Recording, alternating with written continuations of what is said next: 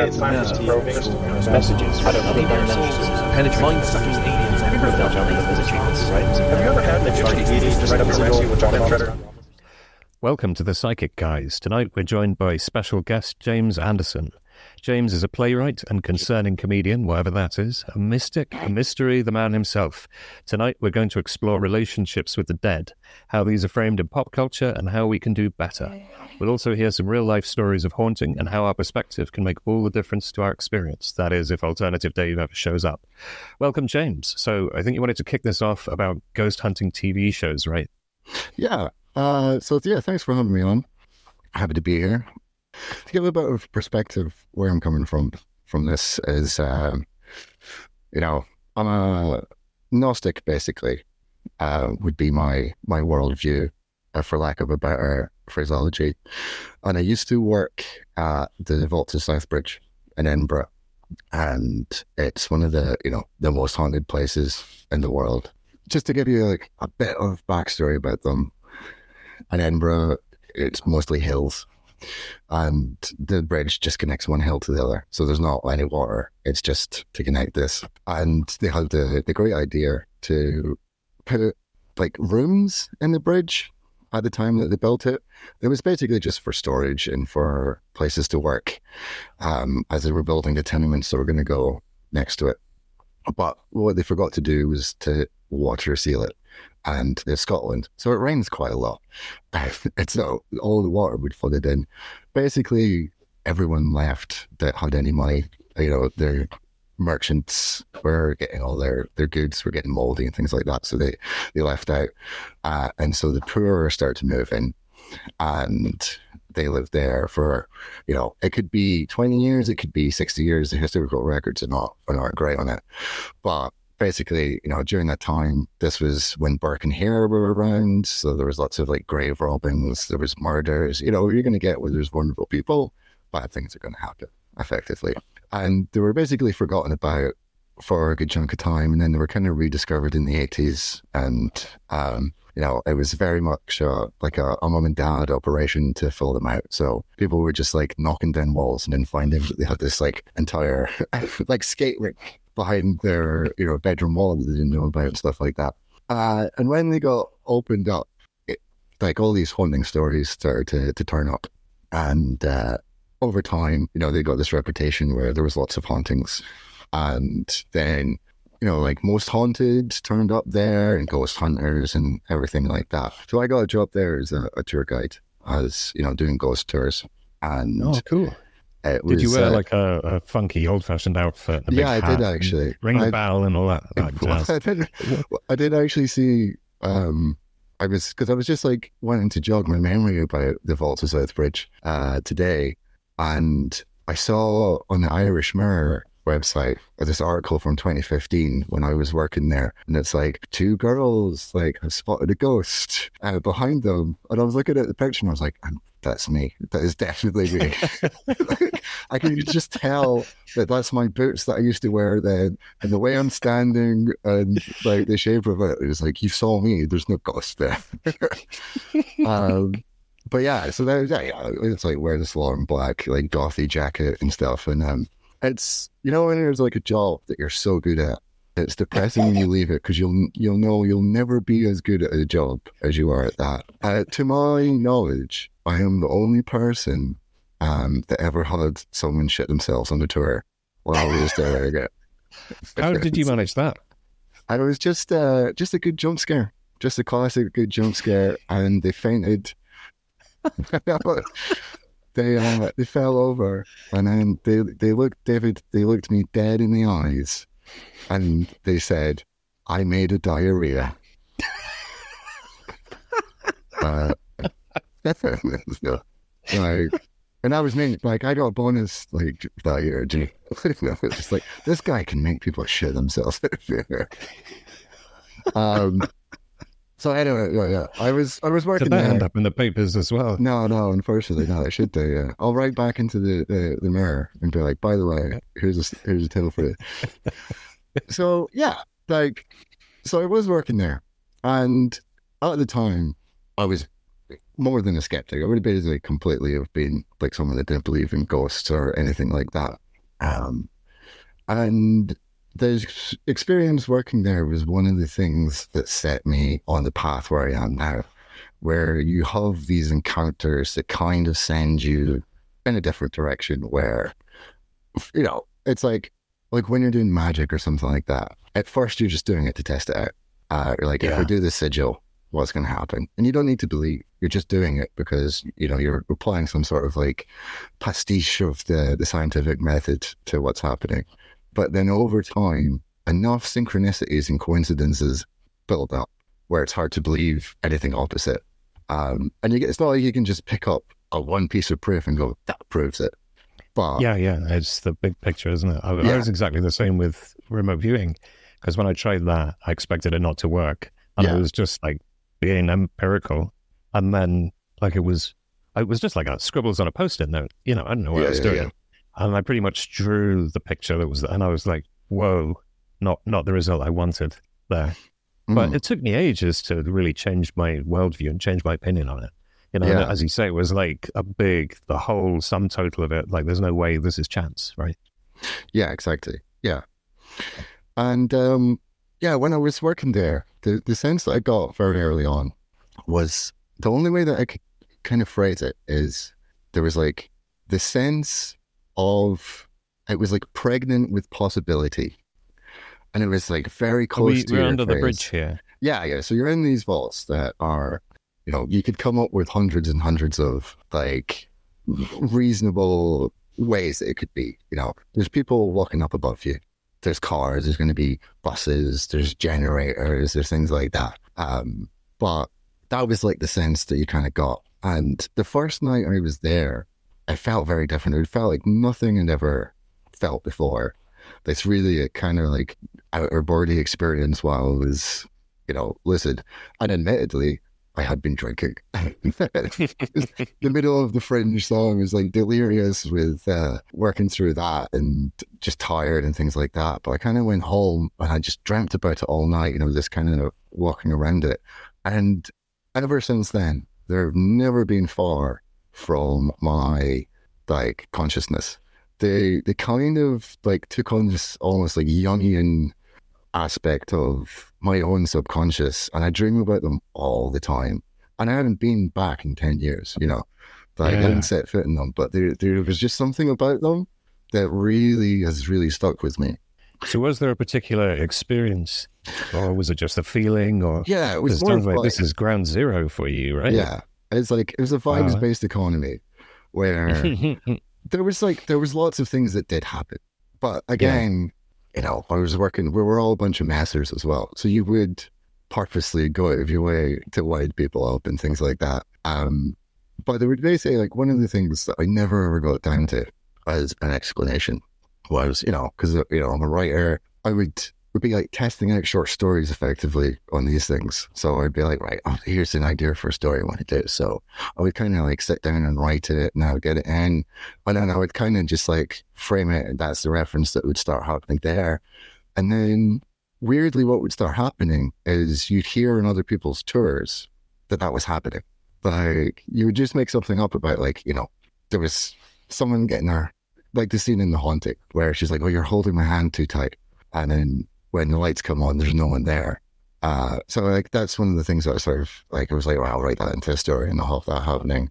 And then that was it. Like, so random members of the public were having paranormal experiences, which you were writing. Yeah, exactly. But yeah, there was things like, to test it out, I was like, all right, I'll just write a story where some money turns up then. And then there was one time where out of one of the vaults, just this money flicked out of nowhere. And I was like, that is probably Darren or something like that messing me around. But you cannot believe how much that put the Scooby up me.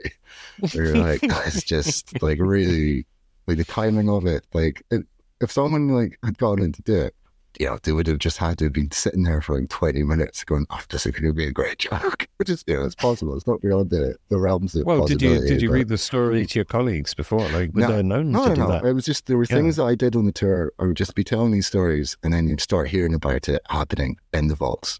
As if, you know, whatever was there was like, all right, he's good. Actually, that's a good idea. We're going to start picking that up. So yeah, I'd been working there for a while. And one day I came in for work, and it was like, ironically, it was like dead. It just felt like there was nothing there. It was really stark. I was like, this just feels like some rooms underground. I've never felt like this is like such a day and night sort of scenario. So I was going around doing my tours that day, and I was really distracted. I just didn't feel like, this place that I'd kind of got used to. And then when I was like getting ready to close my shift, my boss was like, oh, there's some ghost hunters coming in. If you want to just get them settled in, just do them a quick tour. Just show them a couple of places, like show them where the kettle is and things like that. And then off you go. So I brought them in, and I was kind of doing it. They weren't interested. They kind of just wanted to go around and do their own thing. And I was like, right, that's kind of interesting. Okay, well, yeah. I didn't think too much about it. And then a little while, things kind of go back to normal. There's that really oppressive feeling in your face, stuff happening. Like you get stories coming out, people saying that they're seeing things, hearing things, blah, blah, blah. And then, like a month or two later, I can come back in again, and that same feeling is there. I'm like, this is empty. What's happened? So like in my lunch break, I went down to the lad that's working on the admin that day. And I'm like, is there any ghost hunters in today? And he was like, yeah, everyone knows that. It's really weird. Everyone just seems to know when there's ghost hunters in. And I was like, right, that is interesting. Wow. So the ghosts were hiding from the ghost hunters? Or yeah, exactly. I think that's what it was. That's like, even indeed that there were ghosts. You know what I mean? Well, the phenomenon, whatever it was. Yeah, exactly. The phenomenon. Yeah. And so... why should it do that?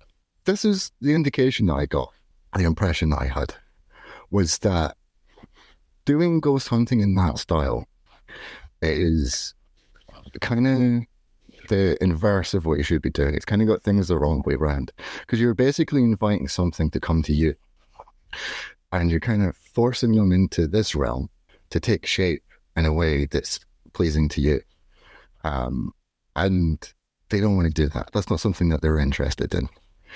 To an extent, I think that they are, where it's like, this is the metaphor that I kind of came up with, where it's like, imagine you had a friend who's like, my gaff is the best place on earth. Like, you got to come around. Like, you got to come here. And every time you're hanging out, he's like, no, we got to go back to my gaff. You got to go back to my gaff. And you get there, and he's just got warm, like tiny French Tesco beers to serve you. Like, the place is messy. It's just like, there's cat hair. You're like, oh God. And you're like, no, the thing is with my house though, I have the finest cognac. I have quail's eggs to show you. I've got the best things. Do you want to come to my house? And no, you got to come to my house. You always have to come to my house. And that, I think, is like the best way to put it into this metaphor of like, there's two worlds, and then there's just like this thin like wall between them, and it's okay to sort of invite things over here to some extent, but that's not where they live, and that's not where their shape is meant to be. And you're meant to go there to get this information, and that's where you're going to get the accurate details, if you know what I mean. So the other guy, and this is like something that Duncan Barford kind of put into words for me in his podcast, I call Experiments in the Hole. And it really just like clicked to me. I kind of got it. He was kind of saying like, the thing is with like ghost hunters, what they're doing is that they're effectively doing magic. There's no difference, because it's not really the scientific method, like, because they don't follow it. And then in my worldview, it's like someone like Kingsley would say, it's that the scientific method is already a parody. It's already a pastiche of a different method of logic that is like divine in its origins. Just testing any kind of woo-woo and expecting it to be like a repeatable experiment, though, isn't going to work, is it? Because it just never plays by those rules. But I think it is valid to say, if you have a whole bunch of anecdotal experience, it's valid to look at that and say, here's a phenomenon, let's try and understand that. Like we can study the clouds. We don't have an experiment where you're like, well, if I do this, we get this kind of cloud. You just have to watch them go by and take notes, right? Yeah, exactly. And I think investigating the paranormal is the same thing. You can't turn up and, I don't know what gadgets and gizmos the ghost hunters have, but you know, I can see what you mean, that it's like demanding, right, ghosts, you come and make my app bleep or show up on my camera or something, is kind of like going shouting at the sky and telling the clouds to fulfill your experimental design. Yeah, old man yells at clouds. Yeah. Yeah. But yeah, if you think about, like, say, the way that you'd set up a ceremonial magic event, you know, you kind of get your table, and then you get your dagger, and you get your wand, and you get, you know, Get your naked. flames, and the blood of the virgins. And you set up the space, and you designate it, as in, like, I am inviting something here. And then you start going through this process that then, you know, things are meant to turn off. So if you're doing like a goetic work, you know, you've got their seal and you start saying their names and stuff like that. And that's kind of... That's a little bit different, though, isn't it? Because it's quite coercive. So you're not being like, oh yeah, come along if you want. It's like, by all the holy names, you'll damn well show up in my triangle, and then I'll bully you until you do what I say. But that's kind of one of my points, I think, is that the way the ghost hunters, and there's a couple of things here that, you know, like, I don't want to paint everyone with the same brushes and stuff. And there's probably people that are very careful and are much more thoughtful. But I think the stuff that you kind of see on TV and the stuff that you see on YouTube is very salacious, and it's the way that it represents what's happening. And they're very much like, if there's something here, you know, do this. I want you to do this. And you're kind of like forcing it down this channel, or whatever there is, to, you know, start flicking the switch of a torch or something like that. You know, that's one of the things they do. Yeah, or knock on the table, or whatever. Yeah, exactly like that. So you're kind of like, you are commanding it. You're saying, like, do this, and it's like, you know, like, my experience from, you know, sort of working in the other world, and I think that a lot of people don't do, is your first move should be like, how are you? The same way that you would treat anything or anyone, you know, like, your conversation is, all right, how are you getting on? In goetic work, you're meant to command things, where it's just like, because that's what their job is to fulfill this part within their hierarchy of, like, the divine, effectively, would be the way that it's framed in its original, like, you know, in the grimoires and things. But is that appropriate then for the human dead? You know what I mean? Like, you know, there are people that have existed, they're part of us in some emanation, and you're basically like, make this light go on and off. Yeah.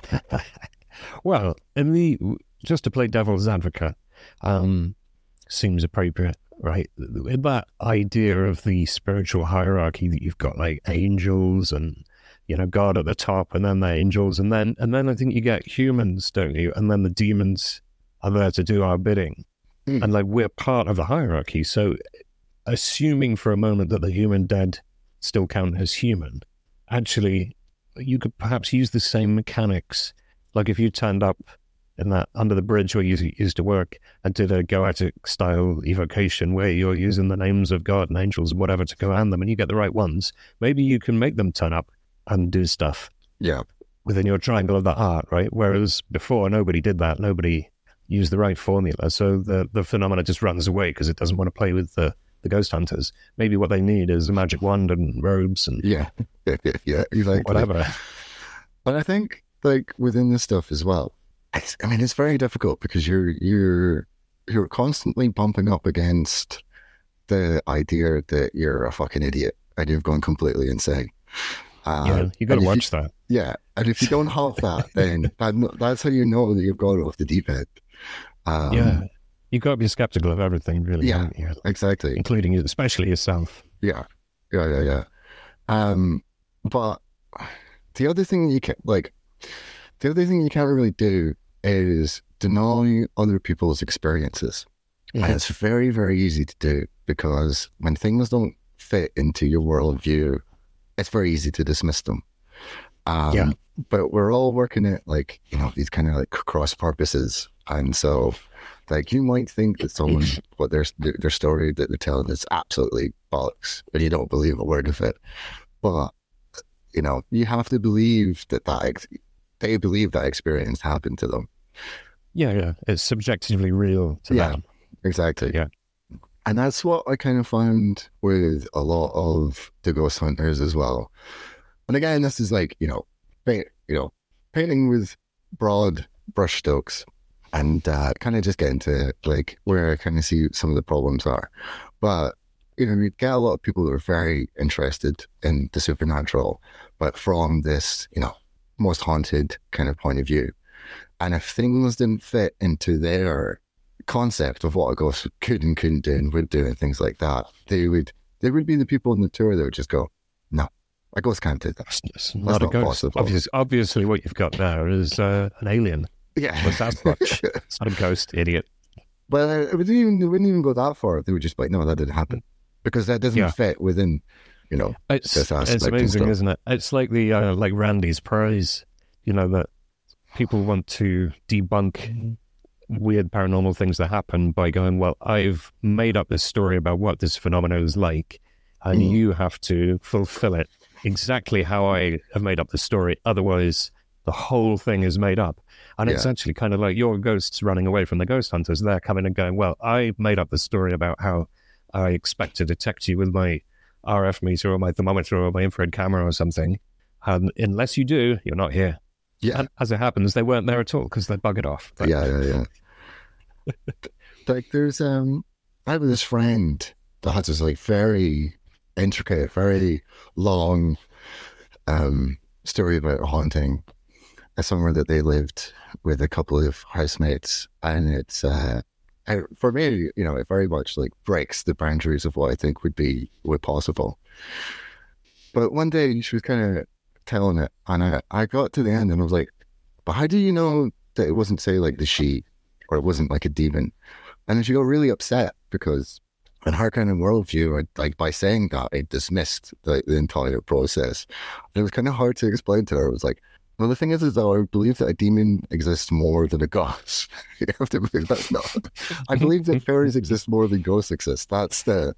This is a tricky bit of territory, isn't it? Within the not invalidating people's experiences, but when people are not reflexive about the subjective nature of these experiences, which I think happens a lot with like alien abduction and people, like those are a cultural trope. People have a paranormal experience and subjectively see like a grey alien or any number of other weird things. I'm not picking on grey aliens, but then they take that to be the literal truth of it, and because it fulfills that image that they got or that trope, they're like, well, it's that, and I can point to this other thing and say this was what my experience was.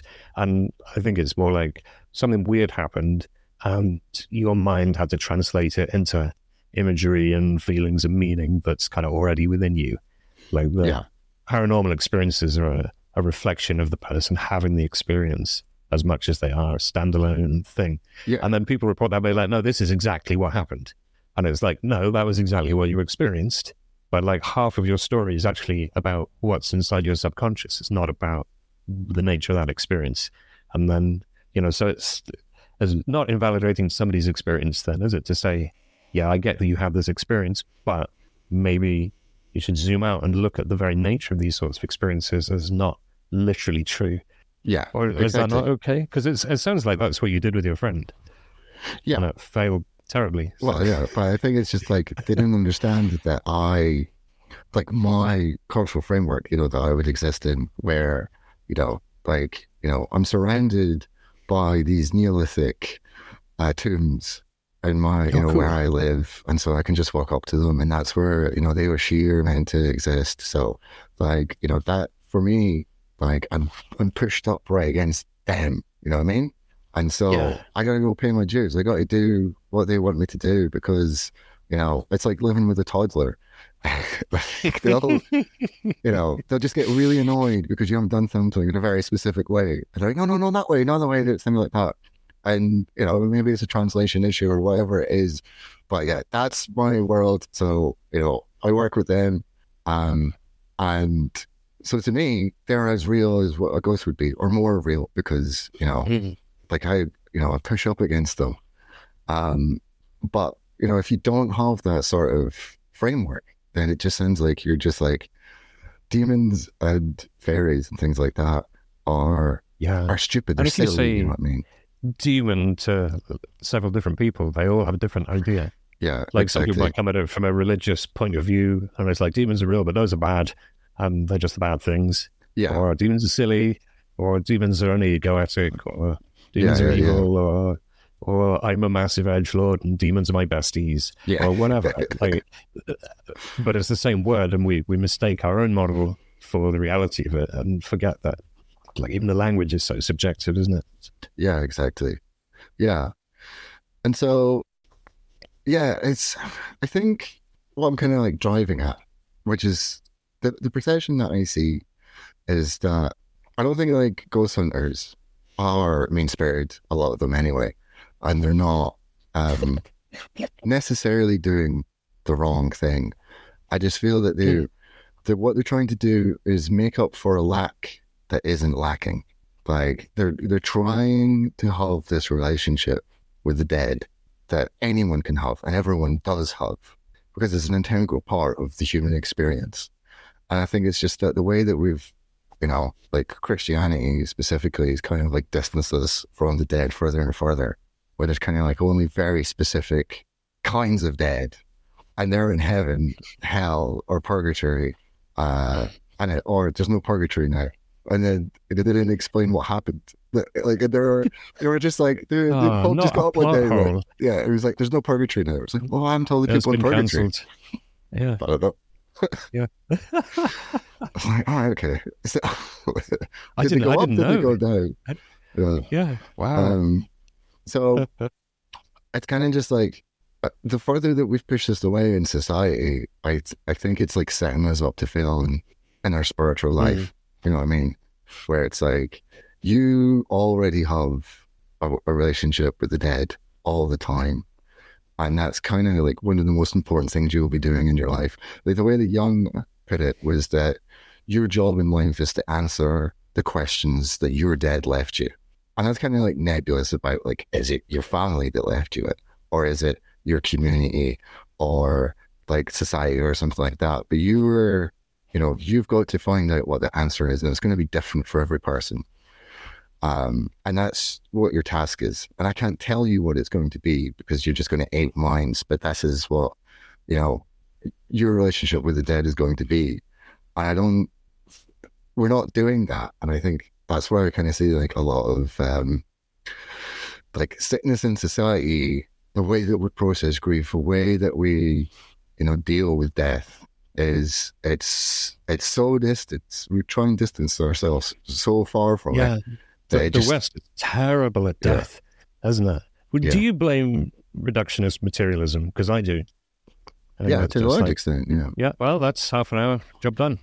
Thanks for coming and joining me. That's But it's like, I think like, with like, people in this space, they throw the baby out with the bathwater, and I kind of just like, no, that's all bad. I'm like, no, it's very good at doing certain things. It's very good at, say, like making drugs.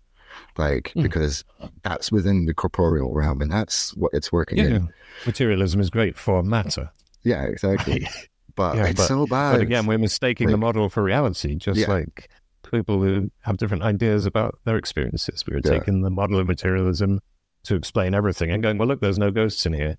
Yeah. So they're not real. Well, it's exactly. It's just a model that explains how stuff works. Like, English is great for doing business in. But if you want to talk about the weather, you use Irish because it's so much more expressive and things like that. And so it really shows you just like, these things are subjective, and you're not trying to like jam them into the corporeal world. And I think, again, if you go back to the ghost hunting thing, that's where they're going wrong, where it's like, there are people that have done like 300, 400 hours of TV, and it's like where they are at the beginning of the show is where they are at the end of the show after 300 hours. Like, their views haven't changed, their tricks haven't changed, their concept of the world has not altered in that time. It's exactly the same. And so that would suggest to you that your world model is, it's gone wrong to some extent, especially if you're still as scared by this stuff as you were at the beginning, because like so much of it is just like, it's like ringing the Isn't that doorbell. a lot of the running away. entertainment? Yeah. Yeah. Isn't that the entertainment value, though, is seeing close-ups of people's face with, like, the snot coming out as they're shaking and screaming in the dark, like the Blair Witch Project. Yeah. I I never actually watched that film. Is there even a witch, or is it just people running around in the woods being frightened? It seems like that's why these things are fun to watch, isn't it? That's the there you go. That would be the complex answer to the Blair Witch Project, because how did you find would the presence of a witch be on film? You know what I mean? Like there is no like physical witch that turns up and goes, "All right, I'm the Blair Witch Project," and you turn and you go, "Hey, that's the witch from the Blair Witch Project." That's the Banshee from the Banshee of Inisherin. But yeah. All right. So is the Blair Witch Project actually about the shadow and how we're unwilling to face ourselves? I mean, it's been a long time since I've seen it, but I mean, it's good. You should watch it, man. It's like, it's got proper. Like, I just remember the running around in the woods. Yeah. And it looked really scary, and it was like, and then I just never got around to it. Yeah. But yeah, like kind of we were. Sorry, I derailed that totally. But yeah, it's kind of just like that's what they're doing. Is like they're going up to like the ghosts, and then they're ringing the doorbell, and then they're like, "All right, what's going on?" They're like, and then running away. Like, maybe just stick around and find out what this guy's trying to tell you something. Yeah. I mean, have you ever heard a story of somebody being killed by a ghost? Yeah, exactly. While filming a ghost hunting show. Yeah, no, exactly. I mean, what do they think's going to happen? Yeah. You do hear about... I mean, what is the fear, actually? That's an interesting avenue. What is it they're scared of? Oh, man, I have no idea. No idea whatsoever. Because it's like, to me, like, I'd love to see a ghost. It would I never see shit like this. Yeah. I've never seen a UFO, never seen a ghost, never seen a Sasquatch. Yeah. I mean, plenty of mystical, spiritual experience, but I did all that on purpose, I've never just been, and I go out walking in the woods in summer, I walk barefoot, so I'm out there with, like, I have the dog, to be fair, but it's like nighttime, I got no flashlight, no phone, no shoes, nothing, and I'm like, come on, perfect time, I'm the only person in the forest, come do something cool. Yeah. And it won't. When you do that, it won't. Yeah. Only what I need to do is forget about it and go fishing. Yeah. Then it'll come get me. But I mean, like my friend Owen kind of says, it's like the wizard eye, your third eye and things like that. And it's like, I really do think that like things turn up and you'll see them there, and it's like they're not really there, but that's almost more real. Like a dream is almost more real than anything that you can experience during the day and stuff. Like, but people do have experiences which they experience as seeing stuff with their physical eyes. Yeah, that seems real on a kind of five sensory basis, and that's what I'm talking about as stuff I've never had. Because like the wizard eye, the third eye, the whatever, the perception of that space, it's full of stuff. You look at it all day. Yeah. But I kind of want to get like a Bigfoot tail nailed above my front door, or get a taxidermied alien in the living room just as a conversation starter. But this is the thing I kind of don't understand about, say, like Bigfoot hunters, is like, surely if Bigfoot was something that you were interested in, or Nessie or whatever, like you would just want to ignore them, because if you found it, you would doom that entity to the worst, like I think worse than death. Because if you, I don't think that's ever put off hunters before, has it? Animal welfare. It's just like like the way that we treat orangutans now or something like that. And so you'd just be like, it'd be, oh great, Bigfoot. I guess we could get him to push around the trolleys at Walmart. And that would be him. It wouldn't be like Harry and the Hendersons. If somebody caught one, and proved that they were real, then just everybody would turn up and start hunting all the Bigfoots, wouldn't they? Yeah. People would be selling bits of them as aphrodisiacs. Yeah, exactly. So just like, if there's something that you're genuinely interested in, like, have nothing to do with it, let him live his life. Or, But it's kind of like the perceived lack of, they're trying to make up for something that isn't missing, which is, for example, a relationship with the dead. I'm getting, married in September. Congratulations. Thank you. But when you've had members of your family that have passed at an event like that, one of the main conversations that you're going to be having is talking about them. People are going to be coming up to me like, oh, they would have loved it. they would be, and they'll be discussed in that, like in this reverie way, more than anyone that's there or anyone that's living. You know what I mean? Like if, you know, your uncle's missing it for whatever reason, they won't be like, oh, they'll just be like, oh, it would be. It's sad that he's not here. But, I see. But if he was dead, yeah, it would be like, oh, he would have loved this. You know, he would have been. So when you talk about like Jung and the idea of answering your own dead, is your own dead what's present there when people are telling you exactly what, you know, Nana would have thought at your wedding? I don't think so, because I think like it's kind of like the idea of like, who are your ancestors, and your ancestors can be like your actual ancestors to some extent, but it's also like your metaphorical ancestors, your psychics, you know, things like that. So, you know, I'm not from here. I'm from Scotland, and I live in the suburbs of Dublin, and I live in, like, you know, the Wicklow Hills are right there. But to some extent, my ancestors are the people that have lived here and are still, you know, there's emanations of them that are still around. So is this like a transpersonal metaphysical woo-woo thing, or is it a cultural, psychological thing? They're the same thing. Yeah, they're exactly the same thing. And so, yeah, it's like, as another example, you can have a relationship with someone instead that you've never met, and no one that you know could have met. So I did a show about James Connolly a couple of years ago, and just as a brief history lesson, James Connolly was from Edinburgh, and he moved to Dublin, so I have that kind of connection. He's not from the same part of Edinburgh that I'm from, but kind of like similar areas. Like, we don't look too dissimilar. Like, we're as bald as each other were and stuff. And he's always been like kind of, you know, someone that I was very enamored with, shares the same politics with me, like was kind of like a fuck up in the same way that I am. And he joined the 1916 rebellion, which is what, you know, is stepping stone to Ireland getting its independence. And when he died, like, people tried to claim his legacy very, very quickly. It was very much like a snatching it. And he was like very much this sort of like socialist, like, he hated anarchists, but as he was getting older, he was definitely like working his way that way, even though he didn't fully comprehend it. But that was definitely the direction he seemed to be going in.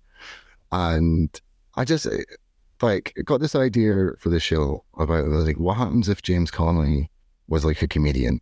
Like, what happens if he was like this vaudeville comedian? And circumstances happened where I was getting to put it on, and I got like a trip together, and we're making it, and it was just singularly like the only thing in my life. Like, and I was reading about James Connolly all the time, like reading his letters, reading his history books about him. I got into this like very like I lost myself. And the James Connolly, it's like the method acting thing. That's where I was. And like, I was having this like really intense relationship with this person that I had met. He's only got like one surviving relative, which is like a great granddaughter or something like that. I was not really going to talk to her about this and things like, and but it was like this real compulsion, and it was really pushing me forward. And it was like, I was being pushed in this direction to bring something forward that hadn't been brought forward before. And it was like, he was like, "This, I need this aspect of me to be put out into the world, and that's just what I want. And you're the only person that's like can appropriately do it because the circumstances are correct." And then, like, so it was unfinished business. Yeah. But it was like I never saw him. I didn't like wake up one day and James Connolly was going, "Woo, yeah, all right, Paul, it's time to go. You got to do a show about me, hey." It was just this like push, this inclination, this like, you know, like subconscious thing. And before I even did the show, like sort of like the night of like the last dress rehearsal, that was it. It was done. Like I could just, it was like, yeah, it was like, yeah, this thing had been birthed, it'd been put out into the world, and that was it. That's what needed to be done. And it was like doing the 3 shows was an afterthought. I was like, you know, because it was there. And that was it. Everyone was like, oh, everyone, but, you know, it was like, oh, do you want to go on and do this, like tour it, and things like that. I was like, no, it's done. Yeah. Like, I've done what this, like, what it was is being brought into the world, and it doesn't matter if anyone sees it, which with, only, 200, 300 people or something like that, because Yeah. doing a bet that, more than a lot of stuff I've done that people have seen. And then that was it. It was done, So, Do you know what it was? The specific unfinished business, like from a emotional, psychological, psychic it point was of view. just that he was a funny guy. You know what I mean? And he had a sense of humor, and he had a certain way about him that is just, it just isn't the way that he's depicted at all. It's very humorless, lefty, it's sort of more showing as Big Jim, with the cannon, it's very angry and things like that. And he was that as well. But he was also the sort of guy that would lose his shoes and then paint his feet to make it look like he had shoes. And I was like, that's him. That's James Connolly as well. You know what I mean? As long as the guy that would, go out and kill to, make Ireland independent, he was also that guy. He was he had a cobbler shop in Edinburgh, and he's the worst cobbler. You could not cobble shoes for anything, but people would just go to him because they felt sorry for him. It's just the way that's just never sort of brought out to him when it's if you saw if the an RTE does a show about James Connolly and things like that, it'd be very stern and be like, this is what it's the way it is and things like that. So, but that's you can I didn't need psychic abilities. I didn't need the accoutrements of these things. That was something that happened because I opened myself up to it, if you know what I mean. Yeah. I mean, so you could argue that it was like a psychic happening on some level. But I suppose if you don't believe in that sort of stuff, you could also look at it as not, if that helps you sleep at night. Yeah. Have you heard this thing of authors writing fiction? Their characters come to life and they start having conversations with each other independently, and the author's there just trying to write it down. It seems a bit like that. Yeah. Or that it could be, a part of it is. But that's kind of thing, what's more real, that or this conversation now? Yeah. Well, I'm just imagining you. Yeah. I think I need to have a chat with myself, honestly. Yeah. Just imagine to talk to my therapist Scottish guy that lives in Dublin. Talk shit about ghosts all day. But it was Tommy Kelly of Adventures in Wheelwheel fame. They were both classes. He's kind of got a good point. It's who's more real, you or Spider-Man? Spider-Man. Because think about how many things that Spider-Man has done. The amount of money that Spider-Man generates. People have fallen in love and had children because of Spider-Man. Multiple, hundreds possibly. Is that a fetish thing or just that? Yeah, exactly. But how many people have you influenced? A handful? Yeah. 20, 30? You've got how many kids? You got is impact the measure of reality? Because if we're saying I'm not real because I didn't influence lots of people, but what are you having an influence on? Because none of those people are real either. So it seems. But it's the people are real. The experience is simulated would be the kind of way that I would frame it, because the sort of the Gnostic way to think about it is that you're here in an illusion to do something. And so it doesn't mean that the other people are also not real. It's not completely simulated. You're just within the illusion because, you or some of you or whatever there's things that you've got to come in to do for yourself, effectively. Yeah. To come in and do it and then go back and then do it all again.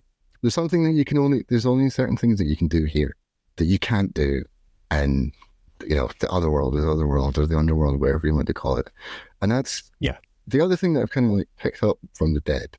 And then this is how I would kind of frame the difference between the ghost, who you kind of don't want an interaction with, or you do because you want to help them, and the dead. They're kind of two different things, because the dead only want to give you good news, effectively, which is it's great, by the way. This is all sorted. What you're doing now is great, but you just need to do this, that, and the other and you're going to be here, it's going to be Find Abby Nosy, or something like that. Where what I don't understand about ghost hunters and the kind of the way that they do it, which is salacious, and the fact that they might do an episode where it would be at the house and it'll all be about a ghost that hung themselves or something like that.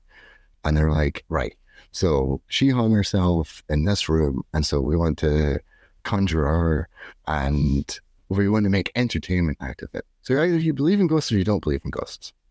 So what you're saying as a ghost hunter is you believe that this woman has hung herself and her ghost hangs on, and you want to make entertainment about it. That was a terrible choice of words. Yeah. See, that's the subconscious making jokes for me now. It's the old arm getting back in. But yeah, they're hanging around. Haha. And so, but what do you think is happening? So you just think that it's okay to make entertainment about someone that has done, they've been in so much pain that they've done this thing that's horrible, and now that they're dead, they're in this huge amount of pain and they're stuck and they're in this, but for you, it's entertainment. Yeah, I mean, that is horrific if you conflate the ghost with the dead. But yeah. Are you saying you wouldn't do that, but not necessarily. I don't think we can really generalize about whether ghost hunters do that or not, right? Well, some of them definitely do. I don't know any ghost hunters. Maybe they do, maybe they don't. But that's what you'll see in the shows, though. This is the ghost of many. I'm going to say many more. This all from Harry Potter or something like that. But it'd be this is the ghost of this person, and let's see if we can get them to turn up. And then they hear a knock and they go and then run out of the room. And so it's what I've kind of noticed is looking through YouTube, and it's all just people that are doing things I tried out ghost hunting and saw a real ghost, and it's that thumbnail. Yeah. Do you know if you put a face going on your thumbnail, that gets you the most clicks? Oh man, it does. It clearly because it's an emotional reaction. Yeah, Wait, hang on, let me do it. Let's both do it now, right? We'll just go. And then I'm going to use that as the thumbnail, right? And everybody will come and listen to this. Exactly. Well, this is what the thing is, when you're watching occult videos and stuff, some of them still do that, but it's obviously just they're reviewing books, and so they've got a picture, they've got a stack of books, and they're going, yeah. It's why are you surprised about all these books, dude? You bought them. Yeah. You won't believe what Abramelin. Yeah, exactly. That could just be a demiurge hates this one simple trick. Gain enlightenment with this one weird trick. Yeah. But yeah, so it's in their worldview, they completely believe that these are the ghosts, the spirits of the dead. Some of them, anyway. These are the spirits of the dead that are in great pain, and what you should do is just make entertainment out of that. They don't help them. They don't try and help them move on or resolve what their problem is. It's just stick it in. It's a totally different framing, isn't it? Yeah. In my quite limited experience of dealing with things that you'd call ghosts that people would experience spontaneously, right? Where people are going about their business and start having weird experiences. I've gone and ghostbusted it, for want of a better word. And it's not been a being, it's not been a person. The dead, as you say, are somewhere else, or at least not there. What it's been is an emotional echo, kind of if somebody, especially traumatic deaths, they kind of leave a residual smell or a bit of trauma around that's kind of a thought form. It's when the smoking ban came in and all the pubs still smelled of cigarette smoke for quite a while. It's kind of like this. So I don't feel like there's some great crime being committed by people treating that phenomena as entertainment, because in my experience, that phenomena is not capable of suffering. It is a record or an echo of suffering. And I suppose it's people like to go on tours around dungeons and look at all the horrible ways people were tortured and stuff for entertainment, which I've never quite understood why. That's a fun day out with the kids. That seems pretty fucked up. I mean, a Things lot of do people really- spend hours and hours on Twitter, which is, just as bad as getting stuck in the Iron Maiden. So it's obviously, we just as humans, we love to be tortured. No one can torture us better than ourselves. So yeah, it's not unethical to make entertainment out of the echo or the image of suffering, in terms of you're not like causing additional suffering to that dead person, right? So, I mean, yeah. Maybe, I think that's a good maybe point. that's like a healthy way. Maybe that's the only way that people could approach it, because Mm. maybe some things are so horrifying that, you can't approach the suffering. You can't just open the whole thing up and stick your head in it and experience it. You've got to have like a sanitized, look through a little peephole version of it. And maybe people running around haunted houses or doing ghost tours around the dungeon is a way for people to kind of inch their way closer to empathizing with that kind of thing. Yeah, exactly. I mean, I think, because I wouldn't, begrudge people making a living and things. But I think a fair criticism would people turn around and be like, well, what's the difference between you and a ghost hunter? Because you were doing the ghost tours. So you were making a living out of talking about these ghosts, you know what I mean? What is the difference? You were, literally scaring the shit out of people. And you're better at it than the ghosts, for one thing. And to that, I would say, shut up. I don't have an answer. You're not my boss. I don't have an answer for that. Yeah. But yeah, it's like your job as a tourist in Edinburgh is to lie to tourists as much as possible and see how much you can get away with it. When I say everything, that's just everyone has to Edinburgh do it. So that's our culture. So don't take it away from us. So was there anything sort of there that you kind of want to like pick up on in terms of like experiences of ghosts, or like the difference between ghosts and the dead per se? I wouldn't want to commit myself on the nature of those, on the nature of the dead, because then we get into what happens after we die. Yeah. Is this right or is that right? Is my Uncle Frank okay? And the answer is maybe. As a difficult thing to talk about, because again, our experiences of living of it is subjective, right? And it's hard to separate out.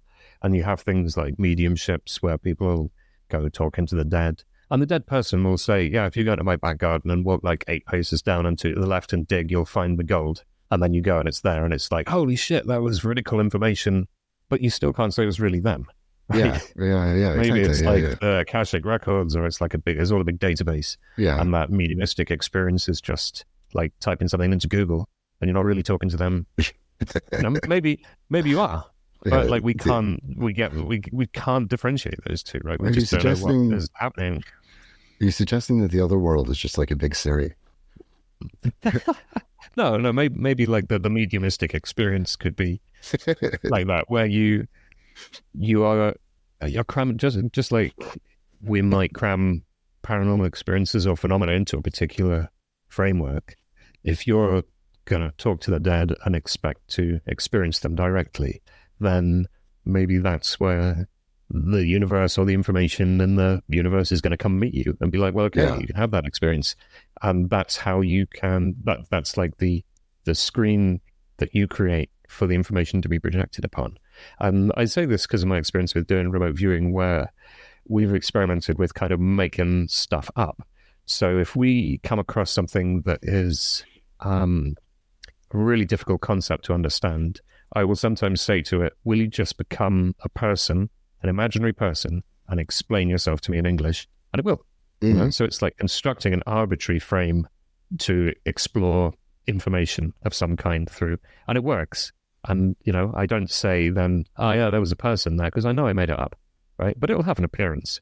But it doesn't mean it's real. And it will give me valid information that is later proven to be correct.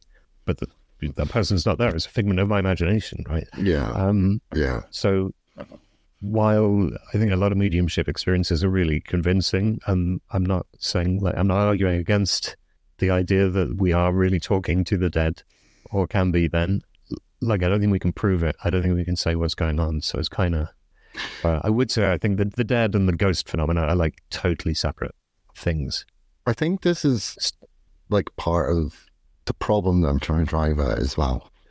And again, it's bringing it to the sort of like the Gnostic viewpoint, where like the entire ghost hunting phenomenon is trying to prove something that I think can only be understood from an internal Gnostic standpoint, as in it's like something that it's like the difference between like understanding something and knowing something, where you know, it's like you can understand something and it makes complete sense to you, but knowing it is completely different, where it's like that intuitive, it's like that, you know, like as what we would say is gnosis.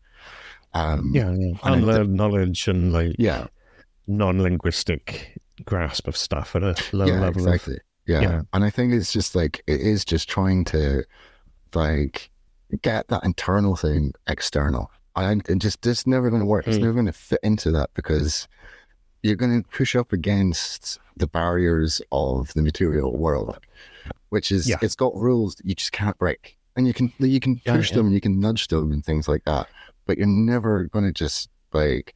It's such a cliche, isn't it? That like, oh, all the answers you seek, you'll find them inside, not outside. You know, it's actually fucking true. But when you haven't started finding those answers and pulling at that thread, and you hear people say that, it is the most useless advice ever. Because you sort of turn inwards and look and go, no, they're not. Yeah. But that's like... Well, you're looking wrong. You're looking wrong.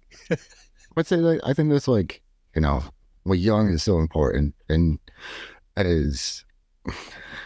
It's got this kind of weird thing. He's getting a bit of a resurgence because, like, Jordan Peterson, who's completely misunderstood his work, and it's like, it's really big in the far right now. But it's obviously like, you know, it's having a big resurgence in the you know, the woo community as well. And it's... Has Jung ever gone away for like the patron shrink of magicians? Like, exactly. Jung, I love the idea that Jung was like a mystic pretending to be a psychiatrist. Yeah, I mean, it's very convincing argument. Like the way it does get framed, especially, you know, the black books and red books have come out and stuff. But he just didn't want people to think he was nuts, because he knew they'd stop listening to him. Right? Fair enough. Which they did anyway. So because they didn't like it. But yeah, the way that he would kind of frame that is, say, like something like Yoda as an archetype, and so like Yoda's right. Like once you get into this stuff, like you suddenly go like, oh my God, Yoda actually makes a lot of sense as a character, and it has got like a lot of wisdom on it. But you could conceivably not get it unless you go down this path view, because it is just so stupid.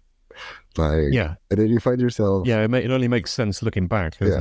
It's not a useful map to actually get that. Yeah, exactly. It's just you can look back and go, no way. People who are watching ghost hunting shows who are pretty much in the Western paradigm, the materialist paradigm, how do we move towards a healthy relationship with the dead? Yeah. But that's what, I think this is like, you know, why was the indication I was getting like push to start going this way and stuff, is to kind of give like voice to those echoes that are not really, you know, getting out there in certain tractions. It's that's what I'm saying. It's like you can, that's always there for you. Like if you have someone that has passed away, your relationship with them will continue to develop no matter how long they've been gone for. And they're never going to be far away, you know, and the unreal, which is more important than this sort of like illusory thing that we're going through. Like, you know, like, let's say, for example, you know, you're someone that, like, you lost your dad when you were young, and then you do remember where you start having kids of your own and stuff. Like, you will get a different understanding of your dad from being a dad. Mm-hmm. And that's just as real as it was when you were actually, your dad was around. Like and more stuff. About the journey of personal development.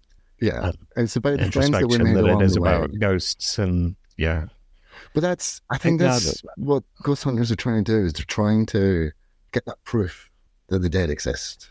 And they're trying to reach for something. But the harder you reach for that drives all of us, though, is that kind of divine urge to seek out the divine. Yeah, and it kind of goes weird, meandering ways. But you don't need to be a psychic. You don't need an EMR reader. You don't need to go out into a spooky house or the forest and things like that. It's always going to be there for you. And you have to develop that. And and it's going to be, that's, you know, part of your journey, and it's going to be there for you. And so, like, if it's, obviously I don't want to like say don't do it, because if that's something you want to do, you should be going to do it. And you might, oh, here comes Dave now. Holy shit, we've successfully summoned Dave. Hey. The closing remarks. Awesome. Well, we were trying to summarize, but now you're here. We can do some fun ghost stories. Let's just wrap up where we were, because we were just talking about like the ongoing personal relationship that we have with the dead being more important than ghost hunting and trying to find the dead out there, but to find the dead inside instead. We were being grown up and productive and sensible about this instead of telling spooky ghost stories. So, Dave, you've been haunted. I've been very haunted. Yeah. Where do you want to start? Well, I think last year, I was teaching Dave remote viewing, and I went away for like a nice, relaxing, long weekend, and I came back, and you were haunted. and there's a whole story about, tell us how you ended up getting haunted, because I think it'll link back into some of the stuff me and James have been talking about. There was a house nearby me that was quite a bit larger than the one that I'm in now, and they had an open house, so I was like, I'll go check it out. And being everything that we're doing, raising our awareness of energies around us and stuff, I'm like, there's some weird stuff going on in this house. So we leave, and then I'm feeling like there's something in my proprioceptive space. So I just ping you on Discord, and I'm like, hey, can you see what's in my proprioceptive space? Like, do you see anything going on with me? And you're like, what is that? And I'm like, okay, I'm not crazy. That's really there. That's there. But there was a sad tale about the house, wasn't there? Like, was it a suicide, or like there really was somebody who died in tragic circumstances kind of recently? There were some bad emotions in the house for sure, and there were a lot of circumstances around that you kind of find and discover afterwards. And then my friend Jeff also went to that open house, and he's also sensitive. A real life buddy who you know. I love the stories about Jeff, man. Like, Jeff is a whole genre. Jeff, if you're listening, I love you, man. Jeff and I have opposite ways of approaching this stuff. Like, I hear a bump in the night and I go instantly towards it. And I'm like, what was that? This sounds fun. And Jeff's the opposite. Like, oh no, I'm haunted. So I think he creeped out Jeff a lot more than me. And I was much more like, oh, this is a cool learning opportunity. Yeah.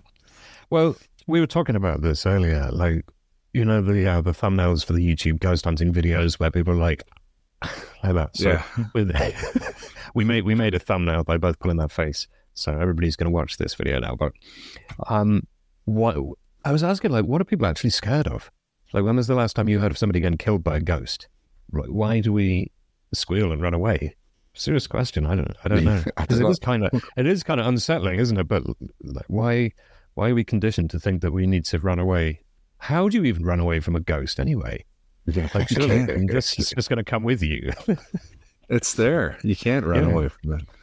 But I mean, the ghost is kind of like an encounter with the uncanny. And that's kind of like what the fear is it's something that is there but not alive. And so it's kind of like meeting the waxwork of yourself. So I guess that's kind of like where the fear element comes from. And there definitely is like some folklore about dying from seeing ghosts and stuff. But then the thing that I've always thought about that is like, how do you know? How was that? Like, well, just be like, did you see the ghost? What did it do? He died from seeing the ghost. It was like, but if he died from seeing the ghost and no one was there, how did he tell this story? No, he died of seeing the ghost. I'm getting the inheritance, and that's that. So that was the problem I had with like Lovecraft. Is like every story ends where it's just like, and then it's coming up, and it's like, why are you still writing? It's your eternal demise. It's like, I just got to finish the sentence. Yeah. Just hold on. Oh. Yeah. And the manuscript was found in the spooky house. Yeah. Years later. I think the fear of ghosts might go back to it's being confronted with your own mortality. So we don't know what it is. There's all these stories that it's dead people. And then here you're being confronted with the fact that you may be a ghost. And that's can be scary. Yeah. Or even, not even mortality, but maybe like reality. Because we have these models of like what's real and what's not. We were talking earlier about how ghost hunters are kind of wanting ghosts to be a particular thing. And that maybe it's not really fair on the phenomenon to expect it to tap out like Morse code on your iPhone. You know, maybe it just wants to do its own thing, right? And it's kind of like Randy's prize where he's like, well, I want perfect psychic functioning with this crazy statistical power. Otherwise, the whole thing is fake. And like ghosts are kind of the opposite of that because they can like challenge your boxes that you want to put reality in when the cat starts like levitating across the room and you're like, well, is that a ghost? I don't even know what that is. Is my cat haunted? Is it my house?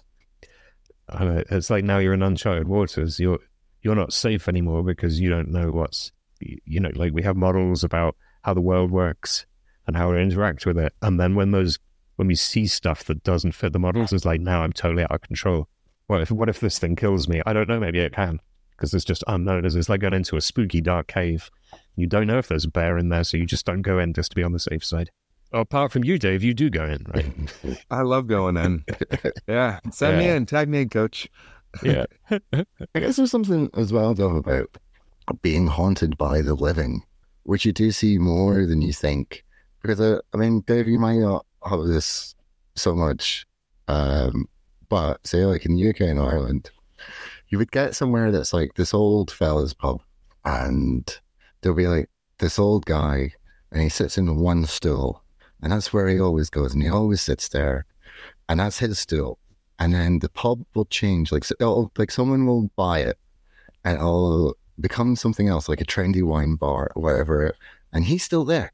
And it's like everyone he knows is gone. Like the pub's completely different, but this is his spot, and he's there, and it's like he's haunted. He's haunting that bar still. He's still there.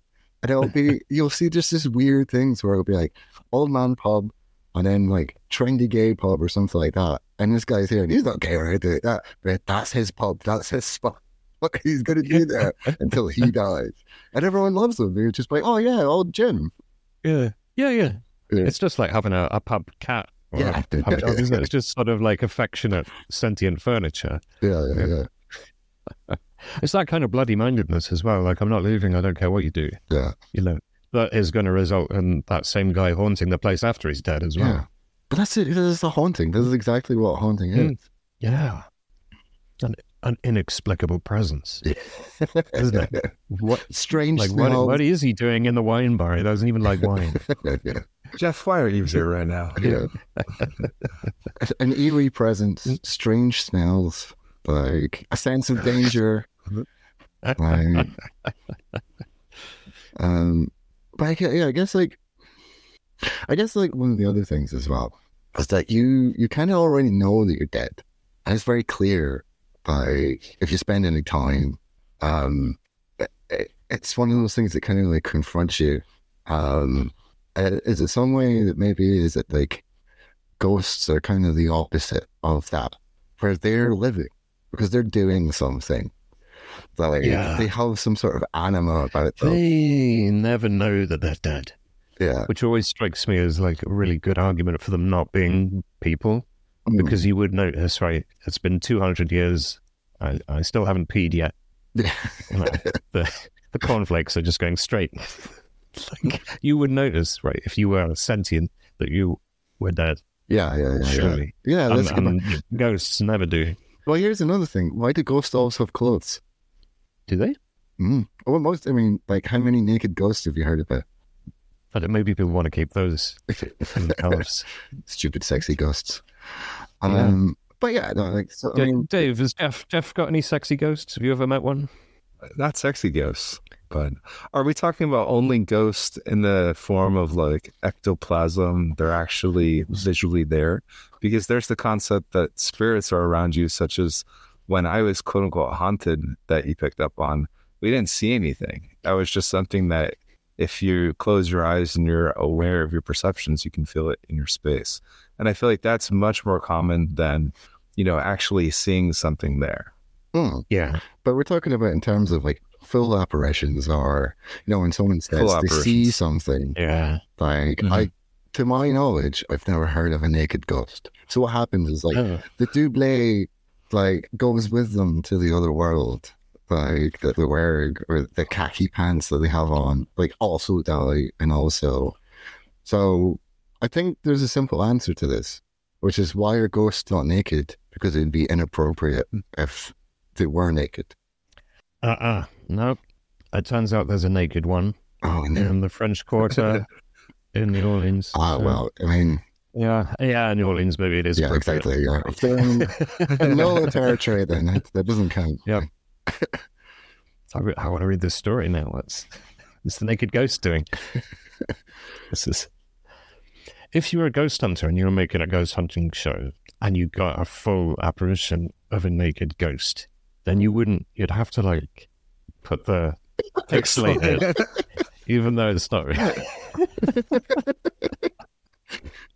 Like no ghost boobies before 9 p.m. You get demonetized on YouTube. Like, yeah. So, there's someone here that's got footage of an actual ghost and they can prove it, but because they're naked, they don't want to lose the YouTube monetization. And so they're like, that's it. I'm not going to prove it. Ghosts should do that, shouldn't they? They should all show up naked, and then nobody will ever see the video of them. It's just an urban myth. It's good only ghosts. Only ghosts. I think the ghosts that get up to that sort of stuff are a whole different topic, aren't they? Maybe we can do that another week. Well, welcome to the sexy ghost show. Out the Ouija board. Yeah. Huh? Well, here's in terms of saying, like, ghost hunting and things like that, is from a magical standpoint, what they have is really bad, like magical hygiene, where they kind of just like set things up and like just invite anything in. You know what I mean? Yeah. Well, no, they invite anything in, then they go and get themselves really scared and vulnerable psychologically in a haunted place. Yeah. And then stay there all night. It's hard to imagine how you would have worse psychic hygiene than that, really. Yeah, exactly. It's like, there's something to be said for the fucking around and finding out method.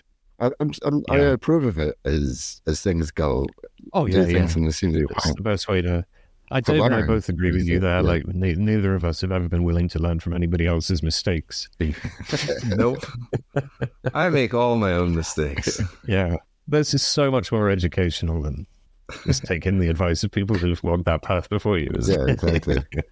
But yeah, it's just like, do they not pick this? That's what I'm thinking is like, did they not pick up these I don't think they do, because they're stuff? coming at it from presumably a materialist perspective. Yeah. Where, this kind of thinking about psychic hygiene and stuff is just like on a completely separate planet to, I'm going to detect the dead with a thermometer. Yeah. Because you're not, are you? So in the situation where you're a ghost hunter, maybe you're a materialist, you're in a haunted house and some real shit kicks off and you're not screaming for the cameras anymore. There's apparitions, naked or otherwise, all sorts of weird stuff happening. Dave, you've been haunted. How would you recommend somebody who's like that person I've just described? What can they do to stop themselves completely losing it, getting possessed, carrying this thing around for weeks? Like, what one simple tip do ghosts hate?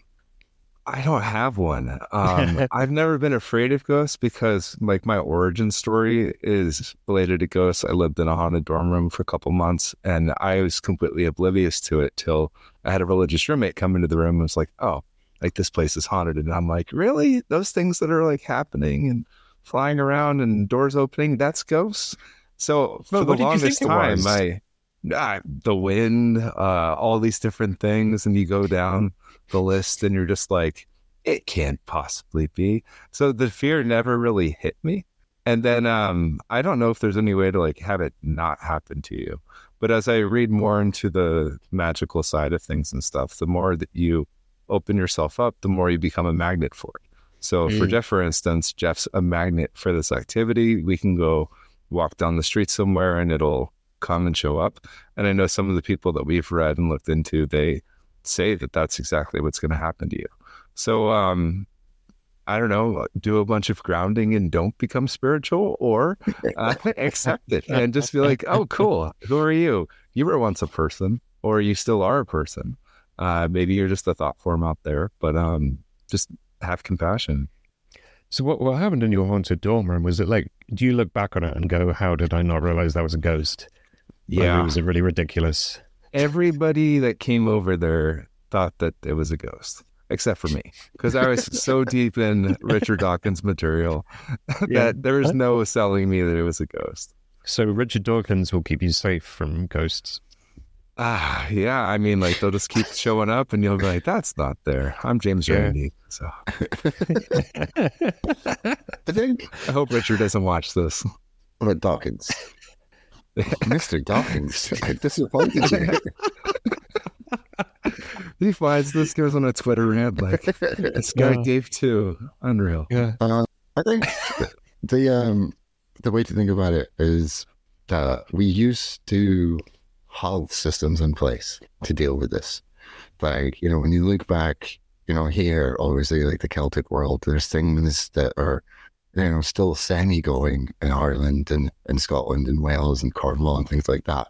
There is all this hygiene stuff, which is to appease these things, to stop it from happening. The ancestor worship, but it's kind of moved into a different thing. So it's like, if I'm going to go to an Airbnb, down Wicklow or Tipperary or something like that, and it's going to be a new place, leave out a glass of whiskey. And then it'd be like, there you go, that's for you. Whatever might be around. If it be the she or be it the, and that's the offering, like be it ghost, be it the she, be it, a cooker, whatever is going to be. When you get up in the morning and everything's fine, you put it in your coffee then? Yeah. That's where the Irish coffee comes from, obviously. But yeah, that's, like you tread softly, but have a big stick. And that's, what you do. So, because you can still get an exorcism within like the mainstream Christian denominations. Like they don't advertise it, but even the Church of England has exorcists, which I only found out recently was like, really? Yeah, it doesn't sound right. I can't imagine no, it doesn't, does it? But like the exorcist film would be very different really than an English. I mean, obviously the Catholics have got them, but yeah, it's pretty easy to get a Christian exorcism. But like you say, there isn't the hygiene. There isn't any understanding of like, let's avoid this problem preventatively. It's just like if shit gets so bad that you're not too embarrassed to ask for an exorcist and you're not also diagnosed with a mental illness, then we'll come and do an exorcism. So it's very inadequate and sucky, really, isn't it? That intersects with... really... Oh, sorry, Dave, go ahead. That intersects with what you're talking about, where ghost hunting is trying to merge materialism into the spiritual world, where you're trying to look at something that is not material from a materialist lens. And it's kind of been that way since like the 1850s, right? Where everything now has to be related to science. At the turn of the century, or like 1900s, everything had to be related in some sort of universal mathematical law, where it's like, this is scientific fact. Yeah, and then we looked at we're gonna find the energy and the waves and the ectoplasm and ectoplasm in a jar. And there's groups that we won't mention or so, but everything is science. So you're not going to find it in science, and there isn't going to be like a Ghostbusters device, that gets these ghosts to go away. Or maybe there is, and I'm just not aware of it. Like and subscribe, put in the comments. Is holy water, mate. I had a point there. It's completely popped out of my head. But it's materialism. Yeah. I think that's it, isn't it? We keep coming back to materialism, and like people trying to. I think you've summarized the whole episode by accident, Dave. That it is when you come at this weird, nebulous, subjective, woo-woo thing and try and look at it through the materialist lens. It doesn't work very well, and you shouldn't do it. But unless you want to. Even where it's like science can prove that something exists, like climate change or COVID or pick your choice. And then most people are like, not for me, thanks. Yeah. So even if you did... It's like people's personal truth, right? Isn't it? It's like, well, that's not how reality looks to me, so I don't care what you say. Yeah. Right? Yeah. So you could go and wrangle up a ghost, stick him in a box, get a Slimer, and pop him in a trade show, and there would still nothing would change. Everybody'd be like, yeah. No, it's like that time that the Pentagon released those UFO videos and was like, guys, literally aliens. This is the evidence you've all been waiting for. Here's a video of UFOs. Everybody saw it. It was totally there. The pilots, everybody saw it. It's got to be aliens. And everyone was like, yeah, whatever. Cool. There was just like no reaction from it at all. This idea that people would panic when that kind of thing came out, and everyone's like, I don't care. It wasn't my vote. But the inverse of that, though, it's like, how many people do you know that have a story of like a crisis apparition or of some otherworldly thing happening? It's like almost everyone that you talk to, apart from a few people, like, when you're in a lock-in, the lights are low and you're a few drinks in, almost everyone has a story of the supernatural. I just never, but it's like in a hushed voice thing. It's kind of just like, oh, this is the thing that happened to me. And I don't think... I don't want you to think I'm crazy, part. Is because the stigma like on these things, nobody talks about it. Heavily outweighs the people that have not had anything, Yeah. Like visitation dreams. People are recently bereaved having like dreams of being visited by their loved one. And the dreams are like a really distinctive quality. It feels like the dead person is really there, and it's like multi-sensory. It's not like a normal dream at all. And like many people who experience this are convinced that person really was there. And this happens to like huge numbers of people. It's a really high proportion of people who've lost somebody really close to them will have a dream like this, and yet nobody talks about it. Like, there are some kind of surveys in the psychological literature about how common this is. I can't remember the percentage, but it's like, it's huge. It's really, really normal for people to have these experiences. But as you say, you've got to get them pissed at a lock-in before they'll admit it. Yeah. It's almost like it's forbidden, which is funny because the ghost hunters are running around coming at this from a different angle that doesn't work, and we're allowed to talk about that because it's not real. Yeah. But as soon as it gets real, it's like, I don't talk about that stuff. Yeah. Exactly. Did you guys go over it not being real? The shows? Well, I don't know, it might be real, but it's also, even if there's real ghosts and stuff, like the approach is not approaching the thing as it is, right? That ghosts are not inherently cold or hot, so people running around with thermal images and thermometers going, this is going to prove whether the ghost is here, because there's a thermal anomaly. It's like, well, a ghost is not a thermal anomaly, right? So, yeah. I mean, it's like by the whatever very logic, they defy physical conventions. Like, and that's always been the thing about ghosts, is that they don't follow the rules that are set. They can walk through a wall. All paranormal experiences do this. Yeah. Aliens do this. Bigfoot does this. It only shows up if you go fishing and you're not even remotely interested in aliens or Bigfoot. Then they'll show up. But like, you go out with a camera, not a chance. Yeah. Never in a million years are they going to turn up. Apart from me, I've been a ghost the whole time. Wow, you're a really good one. I knew it. I knew it. I died in this house, and this video call 10 years to this very day. It's going to be so good for ratings. It would be, wouldn't it?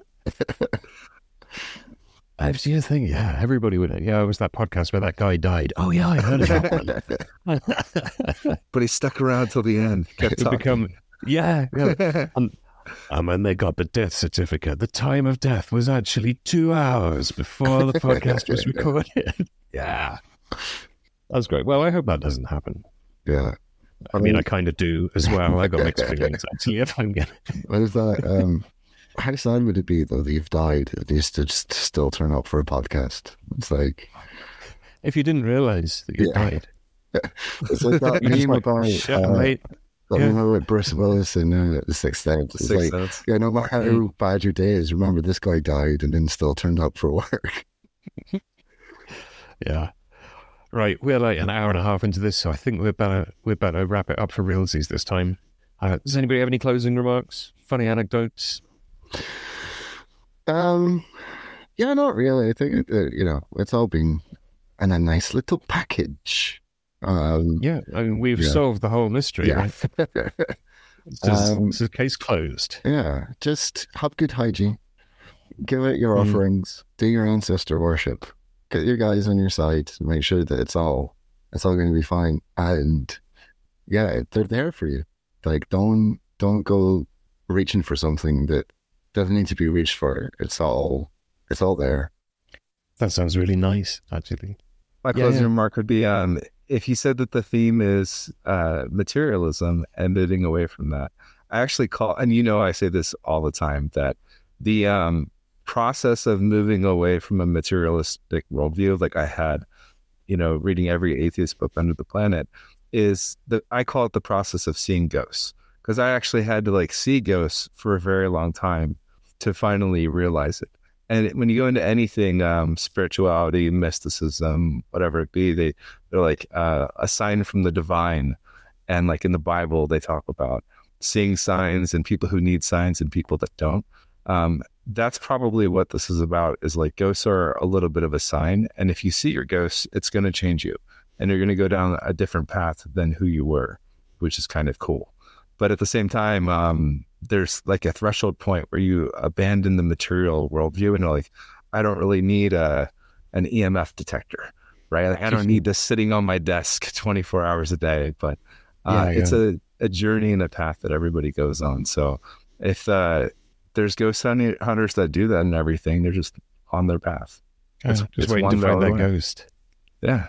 Yeah, I really like that as a model, because it applies to all the other paranormal experiences. Everything.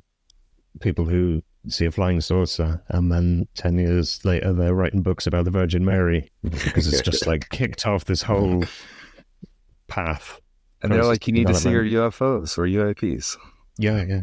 Well, whatever, it doesn't matter what it is, does it? It can be fairies down the bottom of the garden.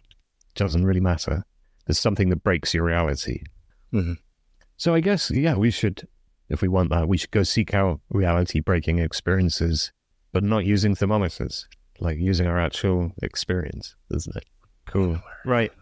Inward, exactly. All the answers are inside.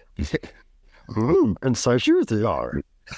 Thank you very much, James and Dave, for having this conversation with me tonight and for solving this mystery. So we'll see you next week. So goodbye. Thanks. Goodbye. Cheers.